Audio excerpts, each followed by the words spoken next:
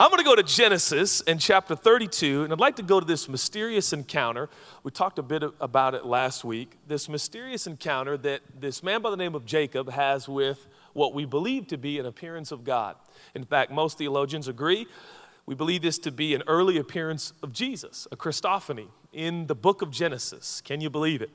And I'd like to start there and talk today about how you and I relate to our weaknesses, how you and I relate to our weaknesses. So I'm going to begin reading in Genesis chapter 32, starting in verse 22. Are you ready?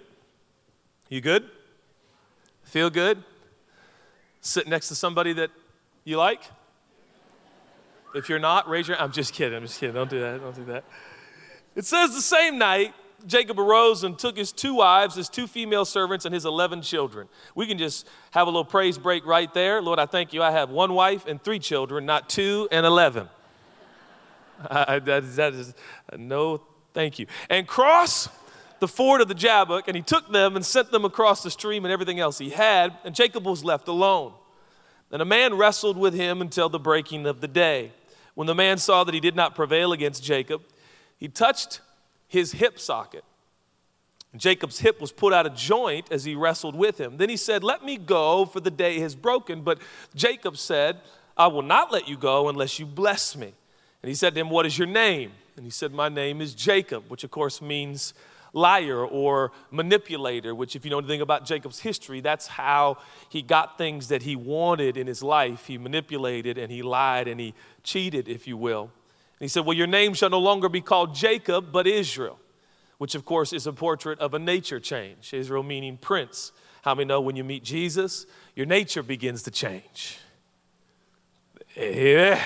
"For you have striven with God and with men and have prevailed." Then Jacob said to him, "Please tell me your name." And he said, "Well, why do you ask me what my name is?" And there he blessed him. So Jacob called the name of the place Peniel, saying, "For I have seen God face to face, and yet my life has been delivered." And notice verse 31, the scripture wants us specifically to know that Jacob walks differently now. He has encountered God, and the result of his encounter is that he apparently, physically, literally, visibly limps. The sun rose upon him as he passed Peniel, limping because of his hip. "Therefore, to this day, the people of Israel do not eat the sinew of the thigh that is on the hip socket, because he touched the socket of Jacob's hip on the sinew of the thigh." Anytime we run into mysterious passages like this in the Bible, I think the key to interpretation and understanding is to always look for Jesus. And as we look for Jesus, things begin to fall into place and make sense in our own life. This book is completely and entirely, ultimately about Jesus. Jesus is the point. Jesus is the answer. Jesus is King. Jesus is God. Jesus is the same yesterday, today, and forever. So let that be something you just use as a tool in your life. When you go to the scripture, look for Jesus. Of course, here it becomes apparent that God, in the form of a man, which would be Jesus, has appeared to Jacob. And I believe this passage is very significant because I think it shows us, it's a portrait, a picture of what happens in our life when we encounter Jesus. We talked about this. It also speaks to the idea that we no longer have to wrestle. Jesus, who knew no sin, became sin so that you and I might become the righteousness of God in Christ Jesus. And you receive the blessing of God. You receive a new nature. You receive a new walk. You receive a new life by simply receiving and believing in Jesus, not by earning or deserving or wrestling. And we talked about that. This passage speaks to the fact that when we encounter Jesus, we will receive a blessing, a new nature, and lastly, a new walk. Now, if you're here today and you say, "Judah, I don't believe in Jesus," today is an incredible opportunity for you to look into what would be afforded to you and made available to you if, in fact, you did believe in Jesus and receive the forgiveness that only he offers. So wherever you are on the spiritual spectrum today, I believe this message can serve you well and hopefully encourage you and build you up. But I want to, again, draw your attention, before we pray, I want to draw your attention to the fact that Jacob apparently does not limp before his encounter with God, but clearly does limp after his encounter with God. And I want to make a very important setup statement, and that is, after experiencing Jesus, after receiving Jesus, it is apparent to me that we are to walk differently. We are to walk in this life differently. And I am led to believe that we are to walk with a limp. So I want to title this message, Let Me Limp. Let me limp. Will you pray with me? Jesus, thank you so much for your grace. Thank you so much for your sufficiency. Lord, we realize that right now in this moment, we have an opportunity to engage and experience you, or just go through the motions. Help us to engage now. Help us to activate our faith and experience you in a real, genuine, and authentic way. Thank you for our Seattle Seahawks. Protect them, keep them, watch over them, and help Tom Brady retire. In Jesus' name. And bless him in his next career. In Jesus' name. And everybody said, amen, amen, amen. I'm not proud of what I'm about to tell you, but we are talking about weakness today. So let me begin. I lied this week. Thank you. That's an interesting response. That's what's wrong with this church. So I'm kidding. And how many know lying is not a weakness? Lying is it's actually a sin. So it's different than a limp. It's like your leg's broken. Okay. So, but it speaks to my weakness. And you might think this is arbitrary, but it's real life. Okay. One of the things that I'm working on is keeping my composure on the golf course. Okay, trust me, I have other more significant issues in my life, but this is one that I will share publicly because others, you would really be ashamed of me. So, I'm trying to keep my cool on the golf course, right? So, several weeks ago, a buddy of mine invited me to his golf club, and it was there that I threw my putter in a sand bunker. Now, I threw my putter in the sand bunker because I was very, very frustrated, and I have a selfish heart. And I'm dealing with anger, and that's just the reality of it. Now, when I threw my putter, my friend said, unfortunately, Judah, we frown upon that here at this golf club. That's not acceptable. Kind of confronted me, and I did humble myself, and I'm so sorry. So that same friend invites me out to the same golf club. I was like, okay, this time I'm going to be on my best behavior, right? Like I am going to be a model citizen, right? I will show no emotion, no personality whatsoever. I'm shutting it down today. Right?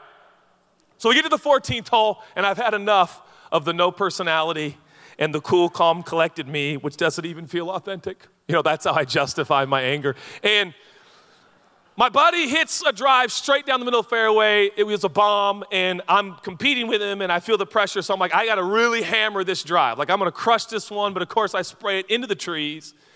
And on my follow-through, instead of like throwing my club, I thought the next best thing would just be to let my driver go on the follow-through. That's like a thing that golfers do. There's like golfers who are like, no, Judah, that's not a thing we do. That's the thing people with heart problems like yourself, rage, anger, selfishness. So I release the golf club. It tumbles back kind of almost towards the people we're playing with. And immediately like, oh, sorry, guys. And then this is where the lack of truth begin to unfold. My friend who invited me to the club, I think, was trying to cover for me. So he says, wow, did that club just slip out of your hands? And I had a moment like, I could say, no, actually, I have a problem with anger, and I have a weakness, and I almost hurt you guys because I released my club in total frustration, because if I lose to my friend again, I can't face my wife. So I didn't want to say that. So instead I said, yeah. And I looked at my glove. I doubled down on the lie. I was like, yeah, man, it is really humid out here. My glove is just really sweaty. And I'm humid, you know? So we're walking down the fairway, and my other buddy's like, really, bro? Really? That slipped out of your hand? I was like, I might have said, like, shut up to him, but we're in church, so we don't do that. So I said, be quiet.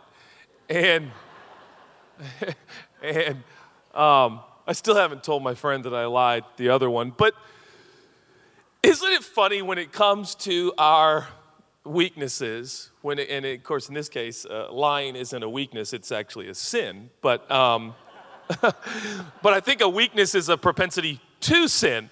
And isn't it funny when it comes to, did that club slip out of your hand? I should have said, no, it slipped out of my heart, which obviously has rage and anger and selfishness in it. But I would rather lie.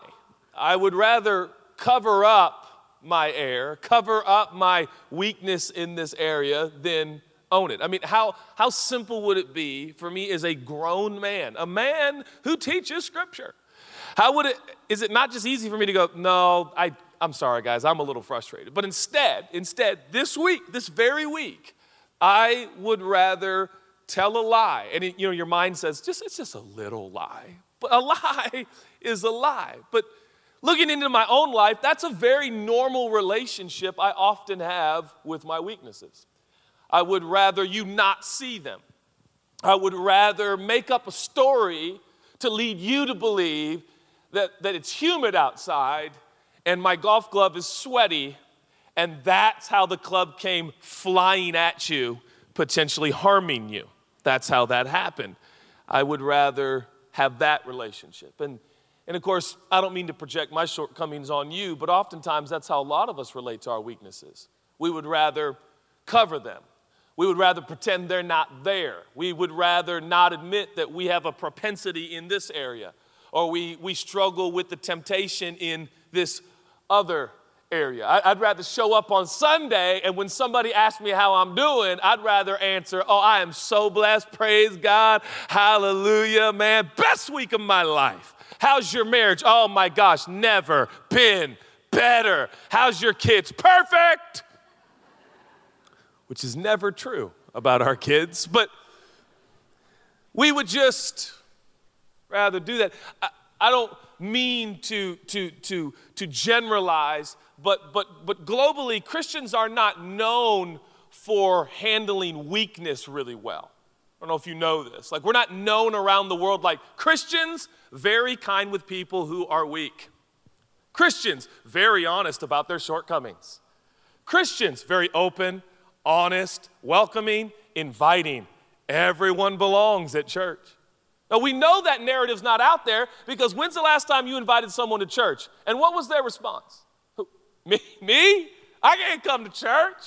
Why? Oh, man, I don't belong in church. What do you mean you don't belong in church? Oh, no, man. I was in Vegas last weekend. What are you talking about? I can't go to church.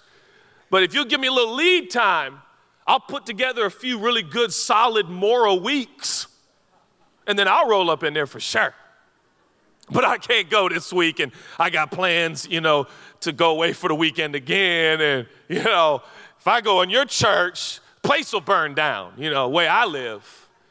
So even the general public are telling us about us. That when it comes to Christians, we don't really know how to relate to our weaknesses the way that God has set us free to relate to our weaknesses. It's called your Sunday best for a reason. Sunday best is not just your clothes. Sunday best is your presentation. Sunday best is how we, amen, praise God, hallelujah, God's good. Shut up. Oh, good to see you too. God bless. Okay, yeah, let's get together praying for you, right? And we do this whole thing. And I'm not saying everybody who says praise God, hallelujah, amen is putting on a charade. That's not my intention. I'm simply making a point, and that is, as Christians, often we don't do well with our weaknesses and other people's weaknesses. We have replaced the idea of progress and journey with perfection.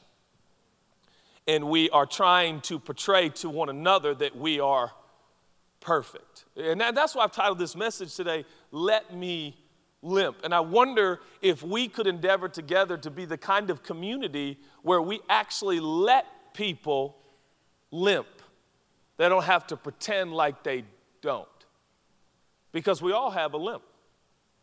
And our story today is so interesting because Jacob didn't have a limp before his encounter with Jesus, but he has a limp after his encounter with Jesus. Now, I thought growing up that if you accept Jesus and encounter Jesus, he will take all your limps away. Now, the Bible says he takes all our sins away, but our weaknesses, our temptations, our challenges, our difficulties. Think about it. Jacob goes from no limp after his wrestling match with Jesus. How many know it was not a real wrestling match? Jesus was not like, wow, you're really strong, Jacob. No, it was like when I was a baby wrestling with my dad, right? And we know this because God touches his hip, and it's like, okay, so who has the power here? God. But God gives him a limp, which leads me to believe that before Jesus, we played the cover-up game. But after Jesus, we're supposed to say, oh, yeah, I am just as broken as anybody else. I am just like you, but Jesus saved me and forgave me, and he still sustains me. No, I didn't need Jesus one time at an altar call. I need him today more than I have ever needed him before. I need you to let me limp, and you need me to let you limp. You ever gone to a small group? I love the pastor once I heard say, he says, I love small groups. They help the church. I just don't want to be in one. That's my favorite line. But you ever been to a small group and it turns into kind of a moment where people are like sharing what's going on in their life? And it's literally like an old-fashioned Western standoff. It almost always is, because everyone's wondering, are we really going to talk about our limp? Or are we going to talk about the one that's not really a limp anymore that the Lord saved us from? Well, you know, in 1982, I really struggled in this area. This is what Christians are comfortable with. No one can say last week. No one can say last night. But boy, you drop 1982, everyone goes, oh, this is good. This is powerful testimony. 1982, I was hooked on ... Wow. Tell us more. It was bad. Every night I was on it. Whoa. But fast forward, make that real time. Last night I was doing drugs. I was, and watch a bunch of Christians scramble. Oh my gosh, last night? Does your wife know? Not at all. Oh my gosh, I have to go. You know, like we don't know what to do with that. So we do small groups. You should try one. They're really fun. If nothing else, you're gonna have great stories. And I've seen this happen so many times. I've been to so many small groups, more than you've been to Starbucks. I mean, I'm a pastor's kid, 7th generation. This is what I do, right? So many small groups. Mark and I had a small group. It didn't grow. I took off, and it started to grow. You know, it's true. I got so many stories. So, you know, and guys are classic, right? And no disrespect, guys, but we have the most tough time, like, talking about our limp. Ladies are just amazing humans. And by the way, who knows where Christianity be without ladies, by the way, who are just a lot more like Jesus. So sitting around talking to guys, you know, one guy will go and be like, yeah, man, I just been going through some stuff. If you guys could pray. And I love guys because no one asks a follow-up question. No one does. Like what, bro? Like, no. It's like, oh, all right, man, cool, word. All right. My favorite, this is always the game changer, is the guy who doesn't know Christian culture yet. So he doesn't know, like, he's just heard that Jesus loves, forgives, and he's like, yeah, man, I look at porn all the time. And all the other guys are like, whoa, my God, like, bro, you haven't got the memo? No one's emailed you yet? That we don't actually tell everything that's going on in our life, bro. But if he'll get around church long enough, he'll learn that you don't just, my favorite, there was this small group, and there's a new guy, and I don't know how he heard that this happens, but we're just all hanging, And he's like, and everyone's just kind of hanging and talking. He's like, hey, I'll go first. And we're all like, go first, like, okay. And he's like, I'm hooked on porn. And we're all like having like finger foods and like drinking coffee. And we're like, oh, all right. Like, didn't really know if that was the format, but. And again, you look at this guy and you're like, man, what's wrong? You're like, maybe nothing's wrong with him. Maybe something's wrong with us. We've gotten so good at not limping so much. You know what I mean? Like, and we've all done it where we share the thing that's not really the thing in our life, but it's one of the things, because I want to look like I'm honest. So I'm going to share the thing, but not the thing in my life. And I wonder if we need to learn how to relate to our weaknesses. Relate to our weaknesses. Why? Why would God make Jacob limp after an encounter with him? Maybe it's a picture of how you and I are to relate to our weaknesses. Here is the most powerful place you can find yourself in your entire human experience. The single most powerful place. It's a place I call the end of me. It's the place I call the end of me. Can I explain? Matthew chapter 5 records for us the most famous sermon in human history. I think that's not even debatable. It's the Sermon on the Mountaintop. It's the Sermon on the Mount. It's the Beatitudes and beyond. Do you know how chapter 5 of the book of Matthew ends? Matthew chapter 5 and verse 48. How many know it's not verse 49? God wouldn't put the 49ers in the Bible. Matthew 5, you know what I mean? Matthew 5, 48. This is in, I love you guys so much. This is in, thank you for laughing like that. Like, it's so encouraging to be your pastor. Matthew 5:48. Look at this. This is Jesus now. This is the climactic conclusion to the most famous sermon of all time. He says, you therefore must be perfect as your heavenly Father is perfect. Judah, I think you inferred a few minutes ago that the idea is more progress, as it's been said, over perfection. Does Jesus not mean what he's saying here? No, he does. Well, then isn't the standard perfection? It is. So we are to be perfect. Yes. Now ask yourself, how do you feel when I say that? And maybe if you were honest, you'd say stuff like, a little overwhelmed, a little outmanned, a little outmatched, incapable, not sufficient, don't measure up. Okay, we're getting somewhere. We are? Yeah. Look at the Sermon on the Mount, and I think you'll end up running into one of the primary objectives of Jesus' entire preaching.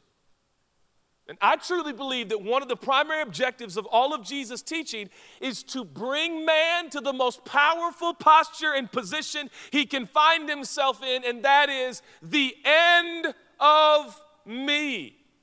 The end of himself.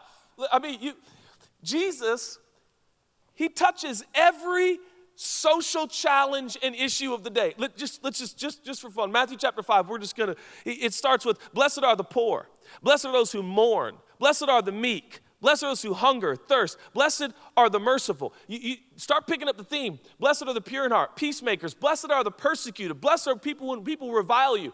If you're picking up the total sermon, Jesus is already saying those who are hurting, those who are broken, those who are small, those who are like Jesus, these don't sound like powerful people. Blessed are you when you're reviled, people don't like you. And then he says, you're like salt, you're like a lamp. Those aren't big things. You're like, you're like a little lamp. Right? This isn't like a big nice floor lamp that you can get now in modern culture. He's talking about a little wax candle. He's like, oh, you're like a little lamp.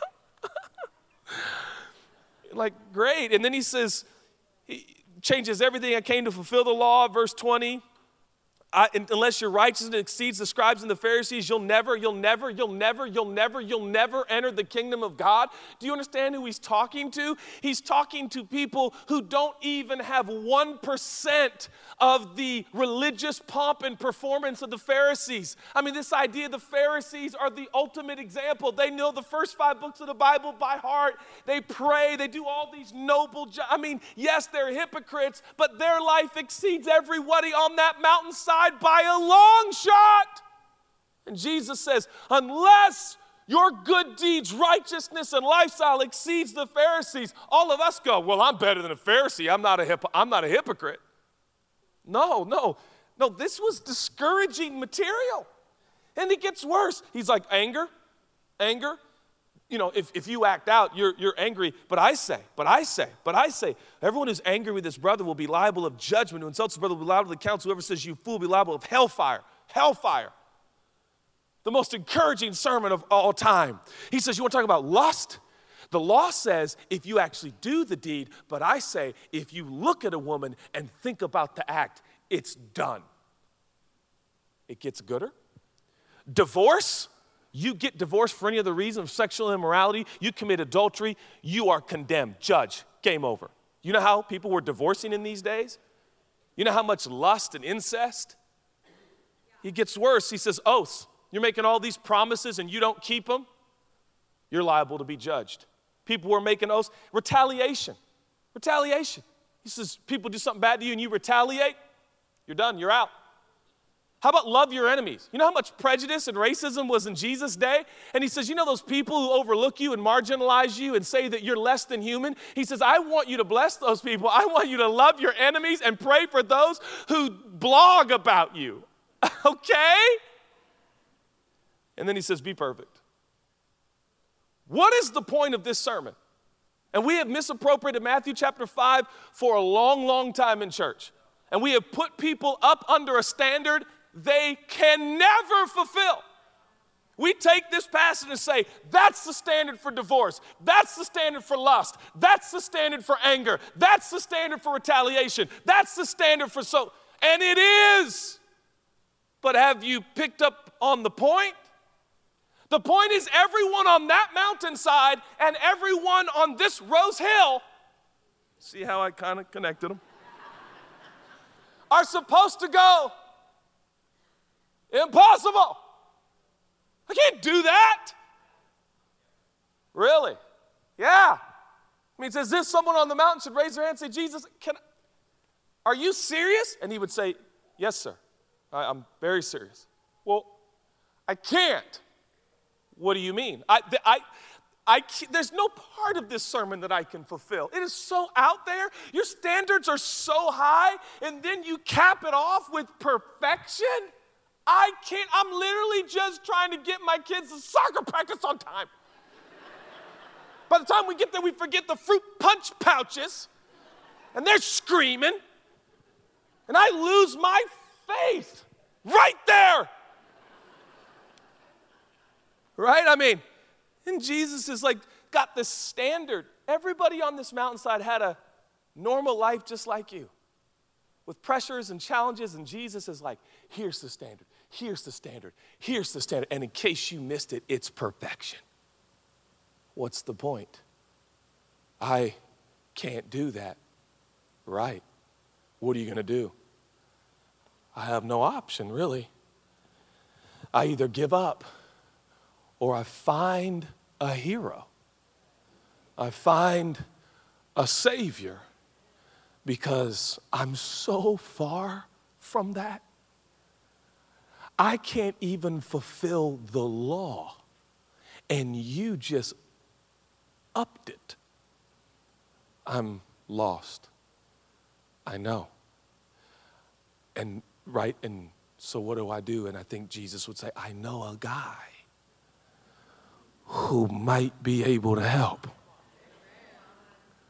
And so all of a sudden, even Matthew 5 is starting to tell us how we're supposed to relate to our weaknesses.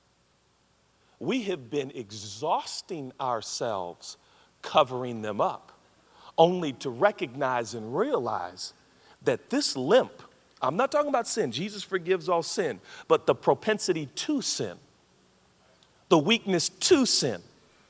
Right? God covers all your sins, take away all judgment, all your sins. So please, I'm not saying God leaves sin in your life. No. But a weakness towards it, a desire for it, right? And that's why last week we were talking about Paul says, take this weakness. And God says, no.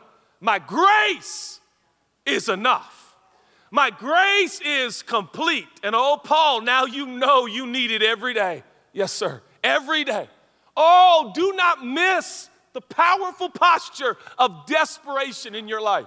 There are people in this room, you feel desperate and you feel that's weak. Oh, desperation is not weakness. Desperation is a posture of power. Though that person who wakes up every morning and says, oh, Jesus, I need you so much today. I can't take another step without your grace and your goodness. Oh, you are strong. For when you are weak, then you are strong. And the power of Christ rests upon you. Self-sufficiency is a lie. You keep telling yourself you don't limp. And the problem with us lying to each other is we start to believe our own lie. And we start to tell ourselves, I don't need Jesus as much as I did in the 90s. I don't need Jesus as much as I did when I was younger because I have matured. Oh, no. Maturity is the opposite direction with God. The more mature you become, the more desperate you become for Him. It's a sure sign of maturity. The more you're growing in God, the more you wake up with an awesome awareness of the apparent weakness in your own life, and you realize, oh, God, I'm so weak, but you make me so strong by your grace. And boy, humility sets in on a very profound level because you understand you are weak, but that's what makes you strong. And I wonder if, you want to talk about somebody self-sufficient, Jacob. Jacob just figured stuff out on his own. Jacob didn't even need God. Jacob just dressed up in costumes and clothes and figure out and get what he wanted from God without even accessing God or talking to God. He was the captain of his own ship. He's the master of his own purpose and plan and vision. Jacob was just going to handle his stuff. And God says, you're going to wrestle with me. You're going to walk different after this. And you're going to walk with a limp. It's going to be so apparent, people are going to ask you, you okay? You all right? And Jacob couldn't say, no, I got a limp. But we don't know how to do that. I got a limp. And as a result, one of the pitfalls of this is we have lost our distinction in the world. Because somewhere along the line, we were sold a lie that what will make us distinct and stand out from the world, those of us that identify with Jesus and follow Jesus and worship Jesus, we have been led to believe that our distinction will be our excellent morals. Nope. It's actually what has caused us to lose our saltiness, our lightness, and our distinction. Because what gives you distinction is when somebody in your world goes, wait, you are just like me. Correct. And God forgave you. If you're a preacher, I can go to church at least. Yeah. And that's where the distinction is. The whole world will stand back with being confounded with the idea that you are just as broken, you are just as hurting, you go through dark seasons as much as I do, but God still found it in His heart to forgive you and love you and transform you and put you on a journey. Well, wait a minute. Now that is worth noting. That I will look into. But somebody who's better than me, somebody who's just born morally excellent, I got no time for that. I can't relate to you. You act like you're the LeBron James of the church. I can't. You're a freak of nature. You're always kind. You're just born that way, nice to everybody. I appreciate that, but you're what we like to call an anomaly. For the rest of us, without Jesus, you wouldn't believe where I'd be, what I'd be doing, and who I'd be doing it with if it wasn't for Jesus.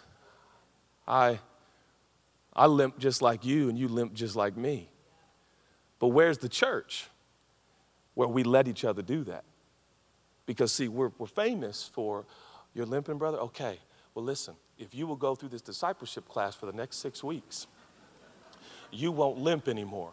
And, brother, if you still limp after that class, it's because you didn't apply yourself.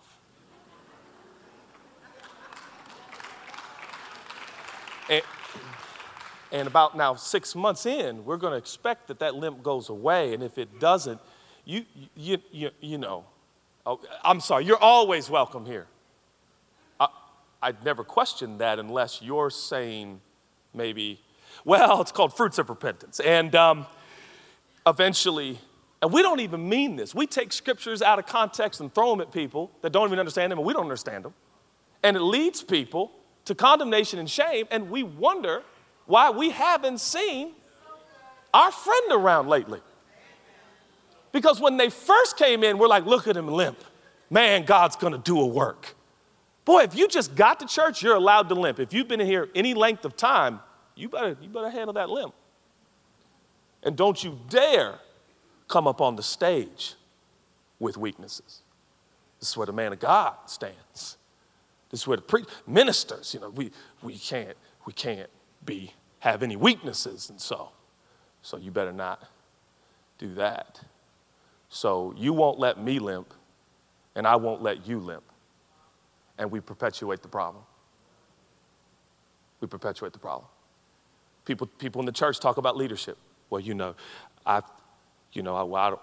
think Judah and Chelsea go dancing, so that's something for us to talk about and think about. And the silliest things start to move in on the true freedom of the gospel of grace, where we now relate to our weaknesses, as I said last week, and we say, God, thank you. I would rather boast in my weakness so that your power may be. We're not talking about boasting about sin. We're talking about boasting about my dependence and need for him, for without him I am lost and broken, bound and addicted. We need to be a church where we let each other limp. Now, I didn't say we're just going to let each other sin. We're going to help each other no matter what. But we let each other say, this is my weak spot. I don't do well in this area. I'm going to need you to call me sometimes. I'm going to need you to check in with me. And if you don't hear from me, and I'm here or I'm there or I'm talking like this, those are some of the signs that it's not going well in that area of my weakness. Would you help me? Would you not talk about me to other people in the church, but instead use that same energy to help me and be there with me? Could we be one of those churches?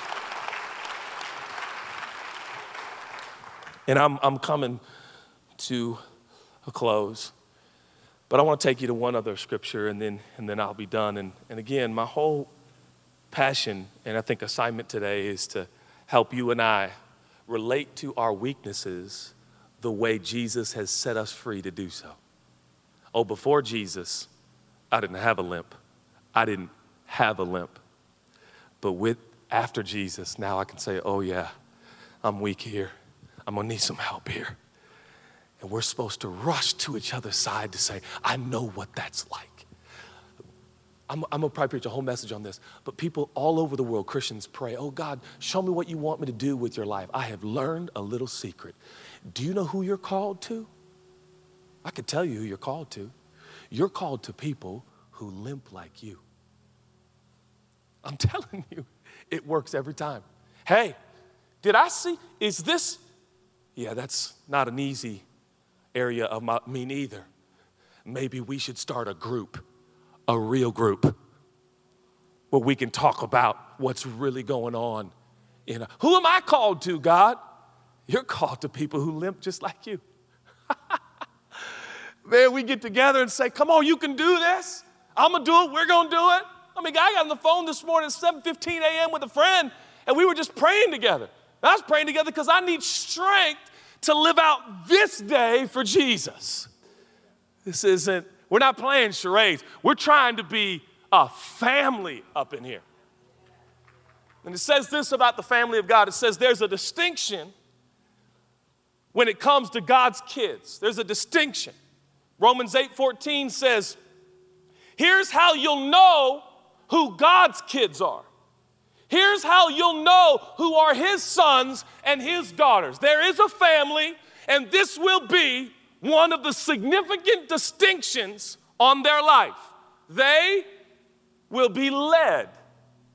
For all who are led by the Spirit of God or the Spirit of Jesus, those you shall know. Those are my kids.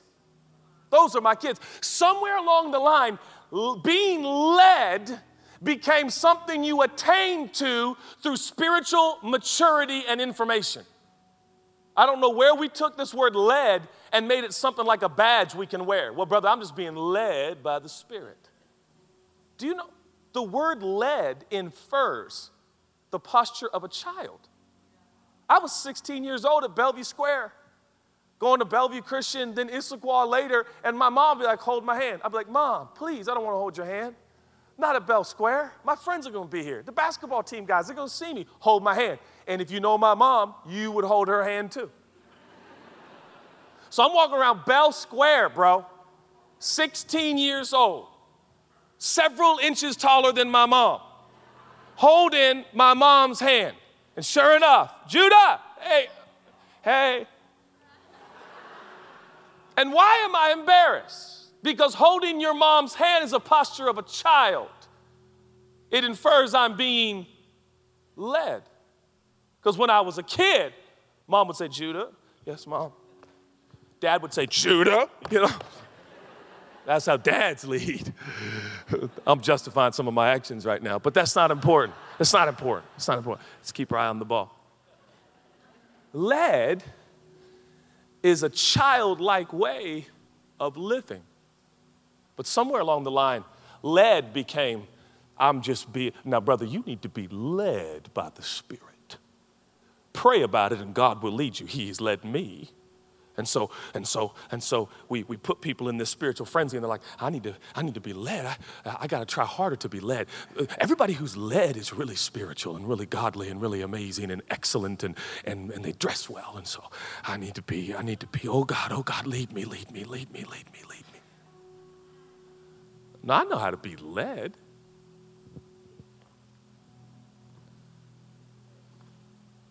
There ain't nothing better in the world for me than somebody who's driving and I'm not.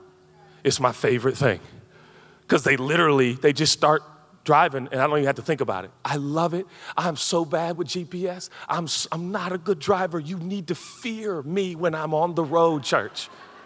I'm easily distracted. But man, Chelsea starts driving and she's great with directions. It's one of the reasons I married her. That's not true. I know how to be led. Do you know one of the meanings of this word led? It means carried. Now, where does that work in our belief about how God intervenes in our life? Nobody wants to talk about this. My concern, I'm just going to be honest, my concern is that Jesus followers at the end of their career, at the end of their lives, seem to have the same story to tell as those who don't even know Jesus. Well, we built a business because what happened was I worked and so what happened and all in the end, thank you, God. When is somebody going to stand up and say, there's like this whole section of my journey I don't really recall. All I know is that I was so broken, I was so hurting, I don't know how I made any progress in that time. I don't know how I'm still here, other than the fact I think I was led here. I think I got led here. I don't recall, I might have fallen asleep a few times on the trip, but I woke up and God had saved my marriage. I woke up And God had helped me build. I woke up and God, and I'm not minimizing hard work, but even Paul said, when I worked, it dawned on me, it wasn't me working, it was the grace of God working through me, giving me the passion to do the work. My life is defined by Him. And the other night, and I'm done, I promise I'm done. The other night, we were driving to the house, and it was later, and my little girl, my 9-year-old Grace, and she's like in the 30th percentile for size. She's a little peanut, and I love her that way. She's the cutest little thing, right? And then she's in the back of the car. The boys asked me to carry him inside. I'm like, absolutely not. You're humongous, right? But Gracie's falling asleep in the car. We're not to the house yet. She says, Daddy, when we get to the house, can you carry me? Can you carry me? And maybe she didn't understand the question, but I do. It means, number one, are you capable? And I think we know the answer to that. Number two, start doing it. Stop. We're supposed to be really serious right now. Number two is, are you willing? So if you're capable, are you willing? Oh, how many believers today have convinced themselves, I know God can carry me, but I don't think He's willing.